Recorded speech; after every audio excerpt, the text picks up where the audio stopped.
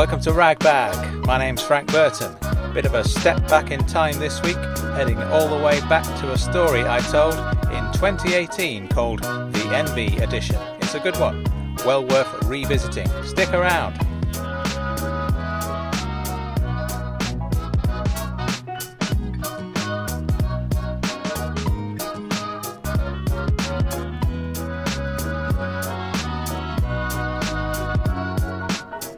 Yeah, so I thought I'd do something with this episode because it's kind of an important one. As you probably know by now, Ragbag is going to be moving away from being a music show and into being a 100% storytelling show. So now's the time to pull out one of our best stories and check it over, The Envy Edition. This was released, I think, before I started writing Everything I Am, and perhaps you could call it one of the key narrative building blocks that fed into the writing of that book. It's also one of the key stories within the Ragbag world as a whole, so if you haven't heard it, listen up, you're going to enjoy it. It's one of my personal favourites. Originally this was a two-parter. I've stuck it all into one this time. Also, I've made some adjustments to the sound. Yeah. In the early episodes of this show, I was still getting to grips with sound quality. I used to turn the mic volume up way too high. This was mostly because instead of using soft background music, I was talking over the top of some really loud music. So I sounded like I was barking into your ear in a club or something. There's a certain kind of charm to that sound, I suppose. I certainly thought I was being really clever at the time. Hey, instead of using background music, let's have some foreground music with my distorted voice barking over the top of it. You live and learn, don't you? So this time I've gone for a reasonable audio level with some soft classical music playing in the background. So imagine, if you will, rather than barking in your ear in a club, I'm telling you this story during a slow elevator ride. I said it. I said the American word. I said elevator instead of lift. Whatever. Here's the Envy Edition, the director's cut. When I was in infant school, something happened one afternoon, which no one else seems to remember. In fact, I've never met another person who was primary school educated in the 1980s who recalls anything like this happening to them. But it did happen. I swear to you, man, the memory is so damned vivid. I could be there now, gazing in wonder at those golf clubs. I said it, yeah, gazing in wonder at those golf clubs. Let's define our terminology first, okay? This is, as you know, an international show. You'll all know the game I'm referring to, but different parts of the world call it different things. You may know it as miniature golf, or mini golf, or even putt-putt. Seriously, why would you call it that? What is wrong with you? Putt-putt. My God. Anyway, round my way, the game is universally known as crazy golf. So that's what I'm calling it. And it is crazy, isn't it? When you think about the game, what it involves. I'm not even using the word crazy in terms of its mental health connotation. I'm using it to highlight the surrealist element to the game. There's something incredibly dreamlike, something Lewis Carroll-esque about playing crazy golf. But that's a digression, because I'm not actually talking about playing crazy golf. I'm talking about not playing crazy golf. Because on that glorious summer's day, sometime towards the end of term, I arrived at school to discover that someone had erected a massive, stylish and elaborate crazy golf course on the sports field, covering the space of a whole children's football pitch. My tiny pulse quickened. I was hopping up and down in anticipation of the day me and my classmates had in store for us, only to be told during morning assembly that the junior kids would be spending the afternoon playing crazy golf, while the infant kids stayed inside doing their usual maths and English, all the while watching through the window at a vision of heaven. A heaven you're not allowed into because you're not old enough, because you're not considered competent enough to hit a golf ball straight. I could have totally done that, I told myself. At any rate, I'd be more skillful at it than some of those clueless junior kids. When I was in my 20s, I went to the supermarket with 10 quid to last me until next payday. And I was fine grabbing a basket of the bare essentials, rice, lentils, porridge oats, tomatoes, when I wandered into their music section, and there, against all probability, was the new Beta Band record, on vinyl no less, in Tesco of all places, and it cost £9.99, and I wanted it. I really, really wanted it. And I was reminded of that day back at school, because looking at an album cover without being able to listen to the music is very much like watching kids who are slightly older than you play crazy golf from a distance through a classroom window. In other words, you can only imagine what the experience is really like. When I was 14, I saw a model on the cover of a magazine in a newsagent's, not nude or anything, tastefully done, and I knew that I wanted someone like that. He wasn't like all those nasty girls at my school. A person who had a brain as well as looks. But even then I knew I was projecting this idealised image onto the woman in the photograph. In actuality, maybe this model was a horrible person. And I felt the same way when I first met Heidi in a coffee shop. She was reading a Murakami novel with an iPod on the go at the same time. And it told me so much about her, that she liked the same things as me. Even without hearing what it was she was listening to, I knew it was something with substance, whatever it was, and I wanted her. I really, really wanted her.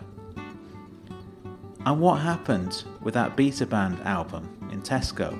I'll tell you what happened. I left the shop, I went to the bank and I signed up for a credit card and went back and bought the hell out of that record. I took it home and I ripped its sleeve off and I played it to death, and it was worth every single one of those 999 pennies plus God knows how much interest. And what happened with that magazine, with that model on that I liked the look of at the age of 14? I bought it. I used my bus fare and I walked home. It was a magazine for teenage girls. I made some super awkward comment at the counter, like, "It's for my sister," or something. And the guy at the till gave me a look like, "I know your dad, you're an only child, and I know what you're doing with that." And what happened with Heidi in the coffee shop? I did something I wouldn't usually do in those circumstances. I started talking to her, and she talked back. And all the while, there was a child inside me going, "Wait a second, I'm not supposed to be out here with the juniors. I've got a spelling test this afternoon, but someone's given me a club, and you know what? It looks like I can do this. I can hit a ball straight. I can hit a ball straight through the moving arms of a plastic windmill, and I'm only 7 years old." She was the girl that I'd imagined on the cover of that magazine. The girl who I'd invented in my head as my own private fantasy was sitting in front of me talking about Murakami and travelling to Tokyo and sipping on a black coffee in the same way that I would. But what happens when you get what you want? What happens when someone opens up the gates of heaven for you when it's not your time? You feel as though what you have is not really yours, and your guest pass has a firm expiration date.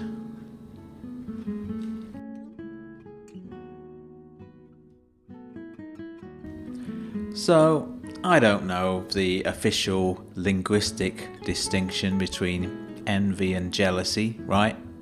I haven't bothered looking it up, but here's my understanding. Envy is what I had 30-something years ago as an infant, watching the junior kids, wishing I was one of them. And you know what happened, by the way, despite this not being an unattainable goal, I was bound to become one of them, whether I wanted to or not. I bided my time, I waited, I grew a little older, and I waited until the following summer for the next crazy golf day. But there wasn't one. Not that summer, not any of the summers after that. I heard someone's dad saying the company who ran the scheme had gone bust or something. So it was a genuine once-in-a-lifetime opportunity I'd missed out on.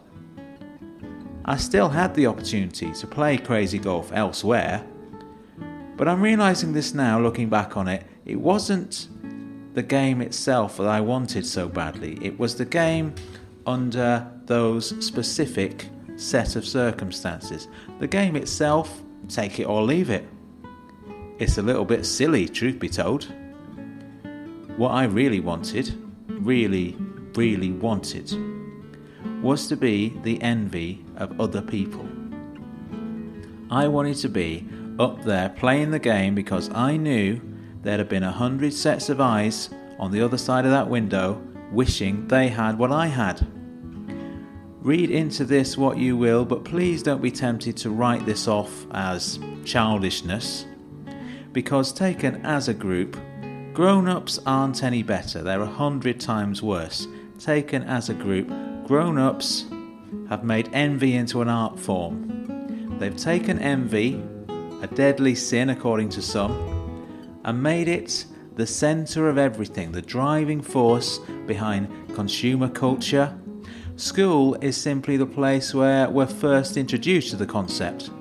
But once again, I'll ask the question, what happens when you get what you want? When the thing you most desire is handed to you on a plate and suddenly everyone wants what you've got. You're no longer envious, right? Are you happy? No, of course you're not happy. Why would you be?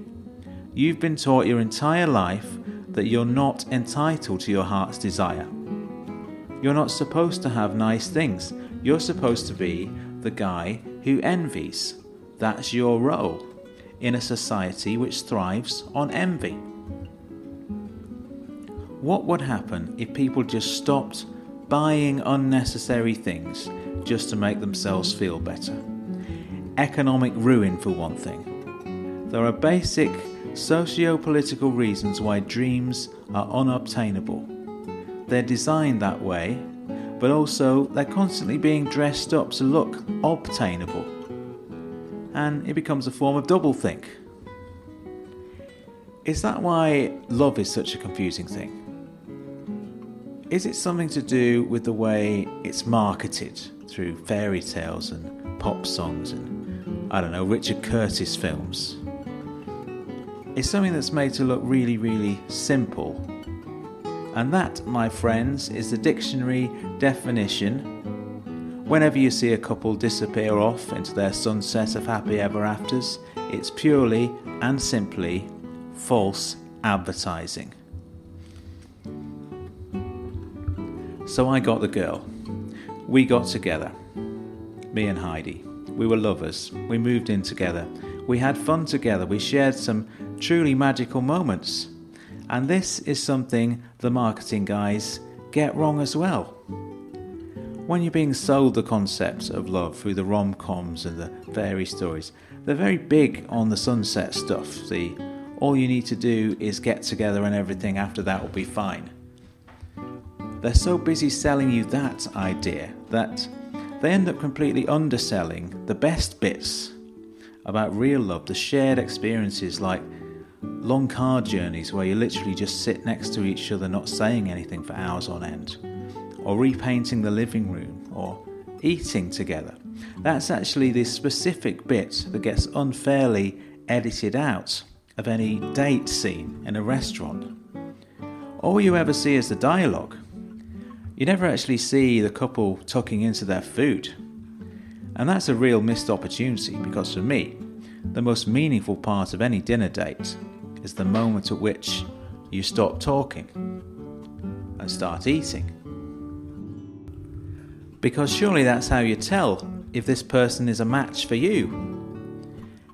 Can you silently and comfortably share this thrice daily ritual? Why do you think restaurants are such a popular venue for first dates?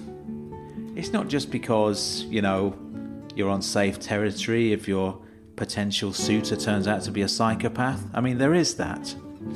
But you're testing each other out on how well you eat together. Because arguably, listeners, and please don't try to correct me if you think I'm wrong, culinary compatibility is more important than sexual compatibility.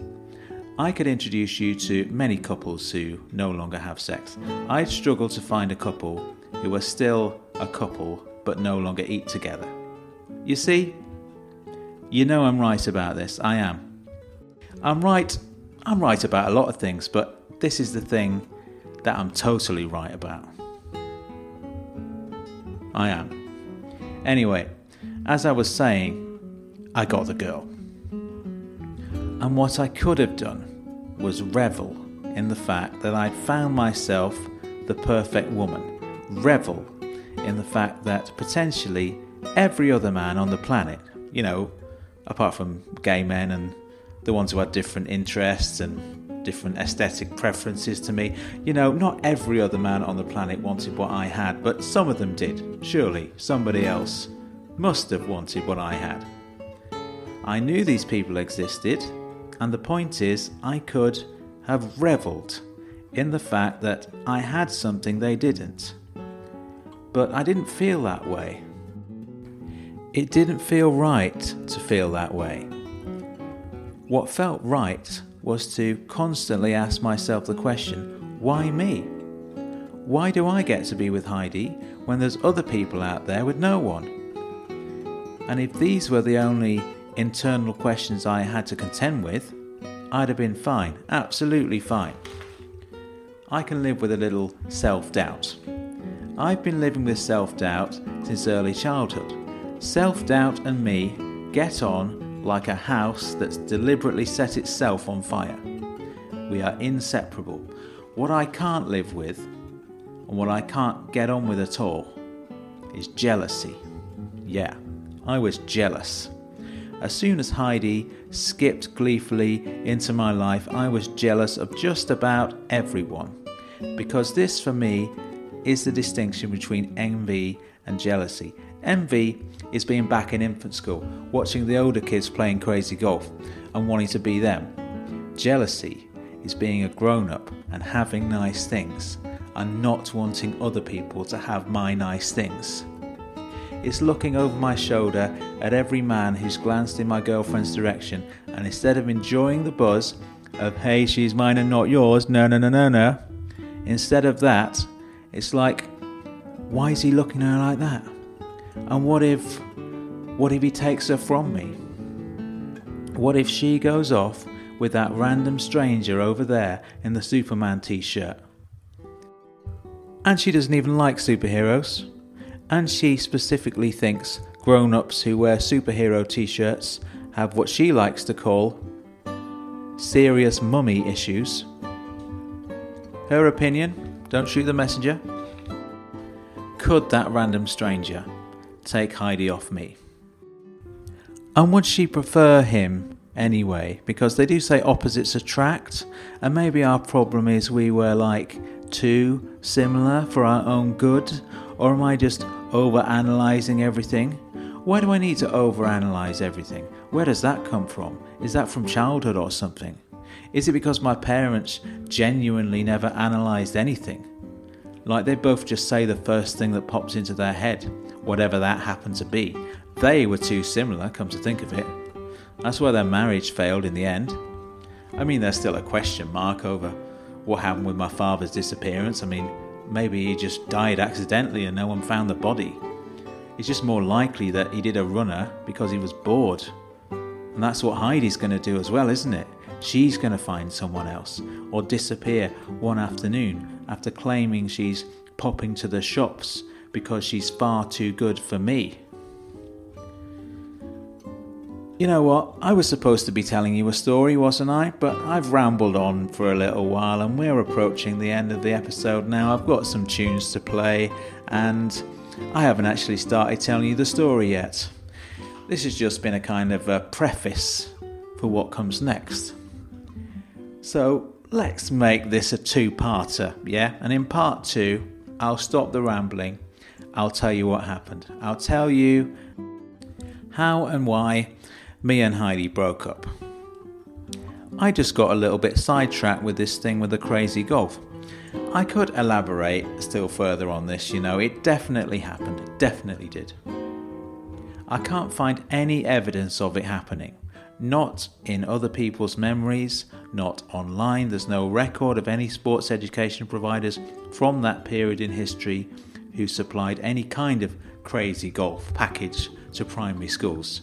I even, and I know this sounds slightly obsessive, but I do like to do my research, listeners. I even contacted the school. But all the staff from the time have left or retired by now, and the secretary was very helpful, but they don't have admin records dating that far back. They weren't even computerized back in the day. You're just going to have to take my word for it. If there's anything that's properly implausible about this story, is that when I first met Heidi, she was reading a book by my favourite author, Haruki Murakami, while listening to something on her iPod, which I assumed was something that would equally match my own tastes. But wouldn't that have been a little bit too perfect, too coincidental even, that two people should get together who have the exact same taste in everything? Well, as I later discovered, she wasn't listening to something I would have liked. She was listening to the We Will Rock You soundtrack. But by the time I'd discovered that Heidi was a Queen fan, it was a little too late. I'd already made her into something she fundamentally wasn't. I'd made her into a fantasy woman who could do me no wrong, even when she really wasn't being very nice to me. I'm not bitter about this, by the way. I mean, she's the one who left. But I'm glad that she did. Being with her was making me pretty miserable. And clearly she wasn't happy either in the end. And I was the problem. She wasn't the problem. She was perfect. Except she wasn't perfect. She had a real mean streak. And even though I knew this about her, and even though I'd fallen victim to her temperamental vindictiveness on many occasions, I was too busy pretending she was perfect to realise what was really going on. I'll tell you what she said to me that day, and this sums it all up for me. The reason we were never going to work, and the reason I'm happy we're no longer together. She said, love is just a word, right? I'll tell you why she said that. I had this thing about saying the words I love you and hearing the words said by someone else. Because no one had ever said it to me, and I'd never said it to anyone else, Heidi, on the other hand, had heard it and said it many times before. She'd been romantically involved with people in the past. But more importantly, she was from a different kind of family to me. Her parents said those 3 magic words so casually and with such little effort. It was something she'd always taken for granted. And therefore, for Heidi, the act of saying I love you really wasn't all that special.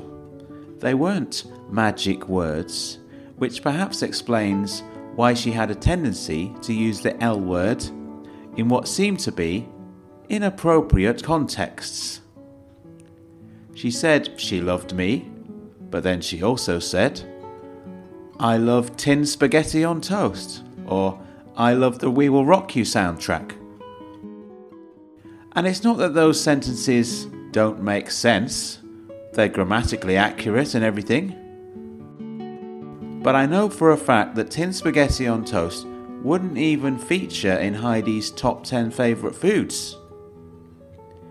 She likes the taste of it and it reminds her of a happy, stable childhood, so maybe there's a connection there that could explain her use of the word. The We Will Rock You soundtrack is, in my opinion, not a good album. But that's just the way I feel, and I probably would use the word love to describe a lot of the music that I like. So I can understand her use of the word love when it comes to music. The real problem I had with all of this was she was using the word love and it wasn't about me. Her affections were stolen from me, not by another person, but by an inanimate object. Tin spaghetti on toast. I was jealous of tin spaghetti on toast. I was jealous of a collection of dodgy Queen covers because, as I've said, I was the problem. She cottoned onto this one day when she realised I was silently objecting to her claim in a petrol station that she loved barbecue beef flavoured hula hoops. She said it with a mouthful of them, and I visibly pulled a face. "Sorry," she said. "What?" "Talking with my mouth full, bad habit." "That's not the problem," I said as we climbed back into the car. "Oh." She stopped munching. "There's a problem." "Well, not really a problem, it's just sometimes this is going to sound slightly odd. Sometimes you say you love something and, I don't know, maybe I feel it devalues things. Like when you say, I love you to me, how do I know you're not just using the word love in the same way you describe your packet of crisps? Because, I'd like to think I'm more important than a packet of crisps. "You're right," she said. "That does sound odd." "Forget it," I said. "What do you want me to do?" she said. "Do you want me to reassure you that you are more important than a packet of crisps? Do I have to do that every time I use the word love to describe something? Or, what you could do," I began, but stopped myself. "What?" she said. "Forget it." "No, go on, I'm open to suggestions." "Okay," I said. "I was just going to say perhaps you could be a little less indiscriminate, like save the word love to describe something you're genuinely passionate about, something that you have a real deep connection with. So just use it to describe you, is that what you're saying?" "Yes," I said, "that would be great if you could do that for me." "Well, I'm not going to do that for you," she said, "because love is just a word. And perhaps you'd feel better about things if you understood that." "Right," I said. "So when you say I love you, there's no real meaning behind it. It's just a word.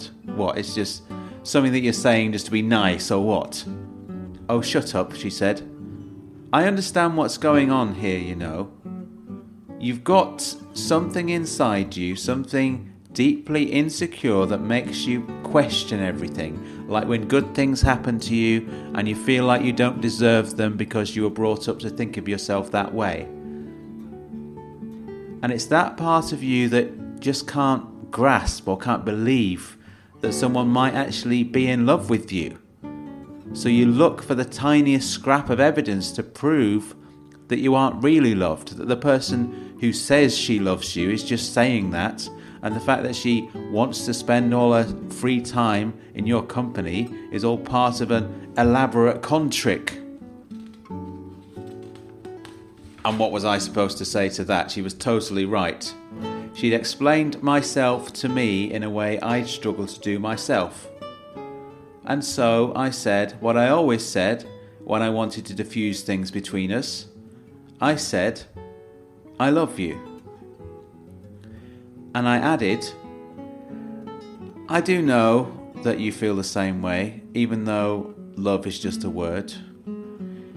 Just know that it'll always be more than just a word to me. We didn't talk the rest of the way home, which was okay in a way because she'd said what she wanted to say and I'd said what I wanted to say, but in another way it wasn't okay because she wasn't going to change. She didn't need to. And I wasn't going to change, even though I definitely needed to. Not just for her, for me, for my own sanity.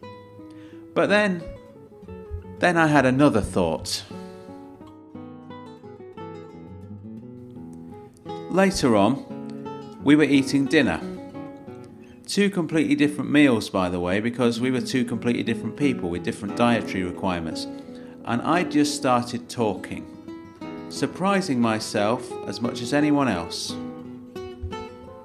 I didn't even realise I'd been thinking about any of this stuff, but I must have been, unless the whole outburst just happened to occur to me on the spot.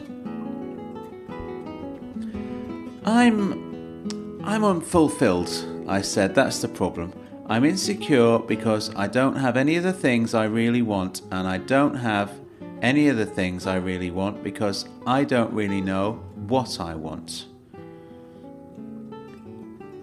That isn't quite what I was expecting you to say, said Heidi. Yeah, me too, I said. I thought I was going to be like, I'm really sorry about earlier, and I'm going to make an effort to change my behaviour or something, but I don't know. It seems better to lay the blame on forces beyond my control. And maybe I'm right as well. Maybe this is the case with all jealous people. We're insecure because the world hasn't met our expectations.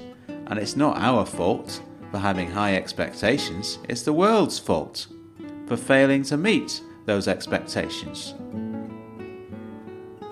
Heidi didn't stop eating. She replied through a mouthful of chicken. I really don't know what you're talking about, Frank. I don't know if you're joking or what. I'm not joking, I know that much. Well, whatever. I'm getting tired of all this. We just seem to be having the same conversations all the time. I agree, let's have a different conversation.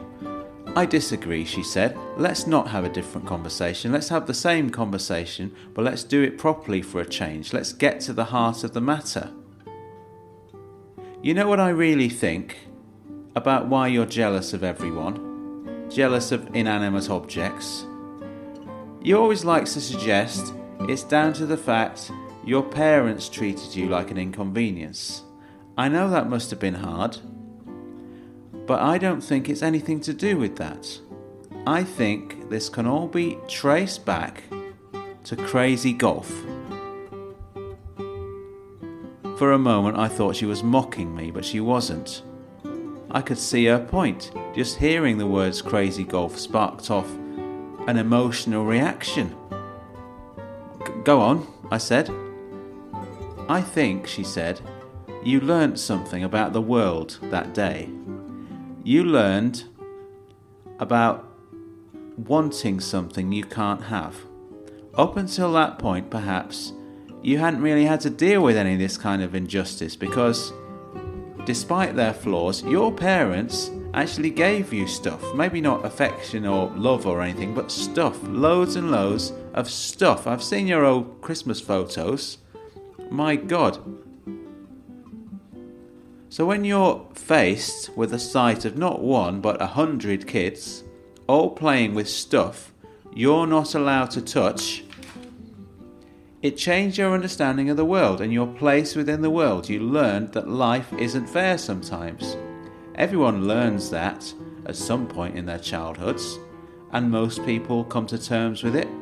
Some people never do, and I think you're one of those people. You haven't accepted the fact that life isn't fair.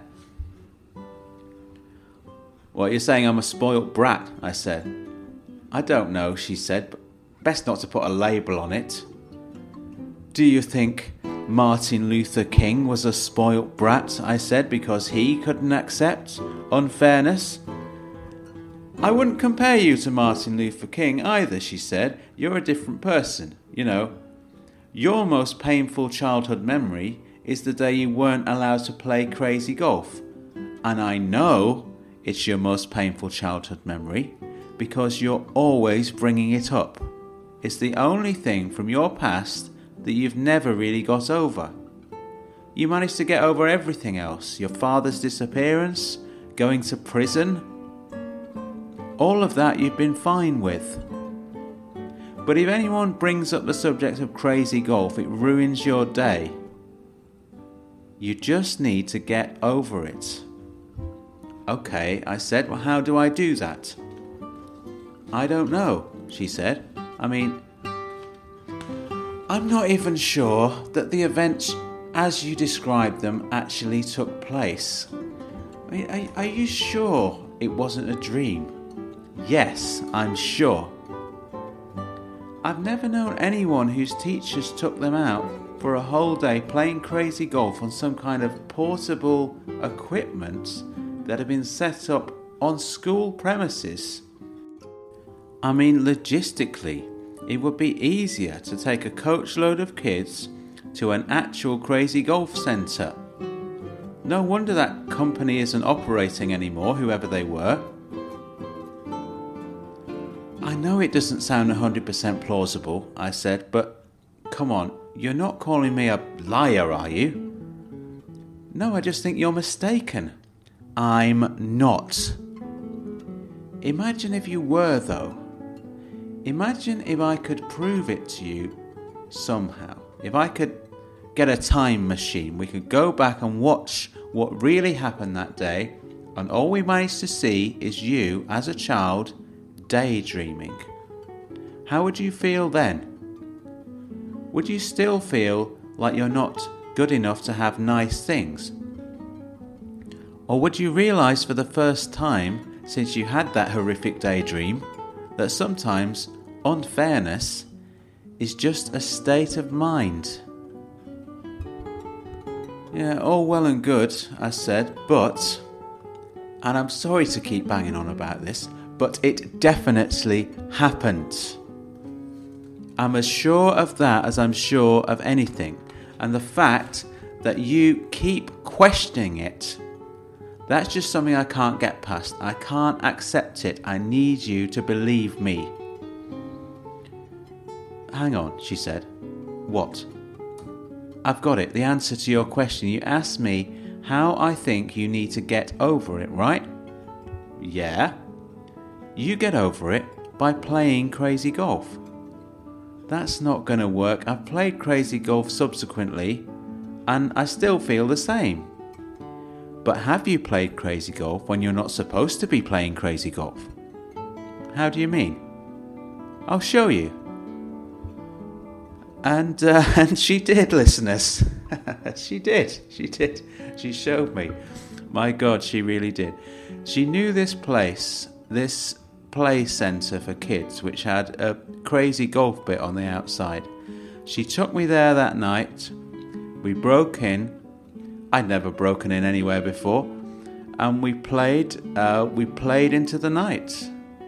We had so much fun, and not ironic fun, not like, hey, we're grown-ups doing kid stuff fun. It was a genuine experience. And I'll always be grateful to Heidi for that, because it was totally her idea.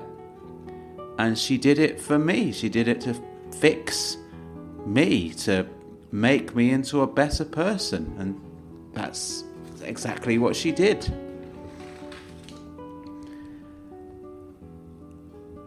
And then she left.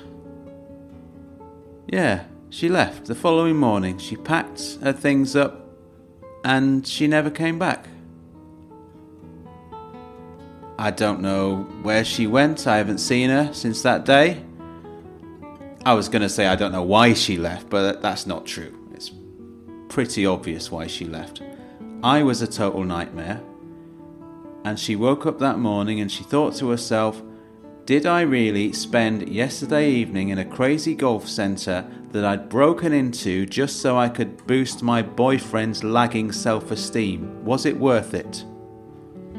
So yeah, I was the bad guy. I hold my hand up to that. You know what, listeners? I used to be jealous, and I'm not anymore. I'm really not. I have very few possessions because I don't need stuff. I have very few friends because I don't need people all that much. And I don't have a girlfriend anymore because I don't need one. I've got a podcast. Think about that. I've got a podcast. And yes, I am a different person now, as you know. As you regular listeners will know. I'm Lazarus Newman. I'm Lazarus Newman. I'm Lazarus Newman. I'm Lazarus Newman. I'm Lazarus Newman. I'm Lazarus Newman.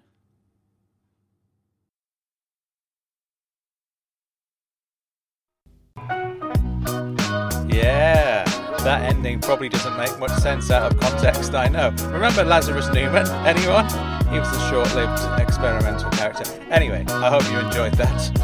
If you did, you will definitely like the first two books in the Ragbag series, Everything I Am and Getting Away With It, which play around with some similar themes about misremembering stuff, human relationships, all that sort of thing. Have a look at my website, frankburton.co.uk, has all the details on it. Oh, by the way, I've got another podcast as well. It's called I Like the Sound. You'll like the sound of that as well. Check that out. I will see you very soon.